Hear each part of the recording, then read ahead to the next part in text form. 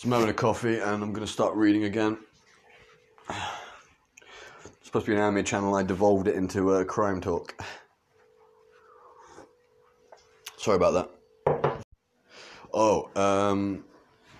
I just had this odd thought. I wrote it and anime is usually quite light-hearted and stuff, and I realised that I made it quite dark. So I need to introduce some kind of character.